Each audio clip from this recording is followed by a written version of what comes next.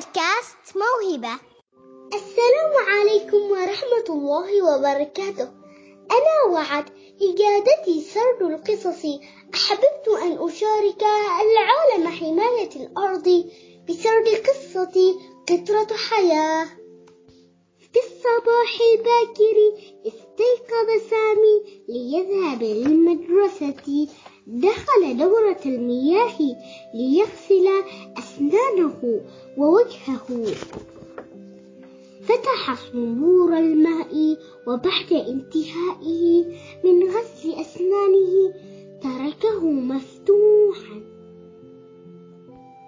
وقبل أن يغادر المكان سمع صوتا يناديه بصوت خافت: سامي سامي.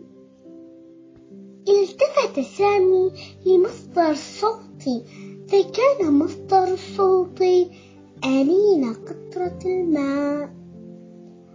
آه آه آه، قالت القطرة لسامي: أرجوك استخدم الكوب بدلا من إهدار مياه الصنبور.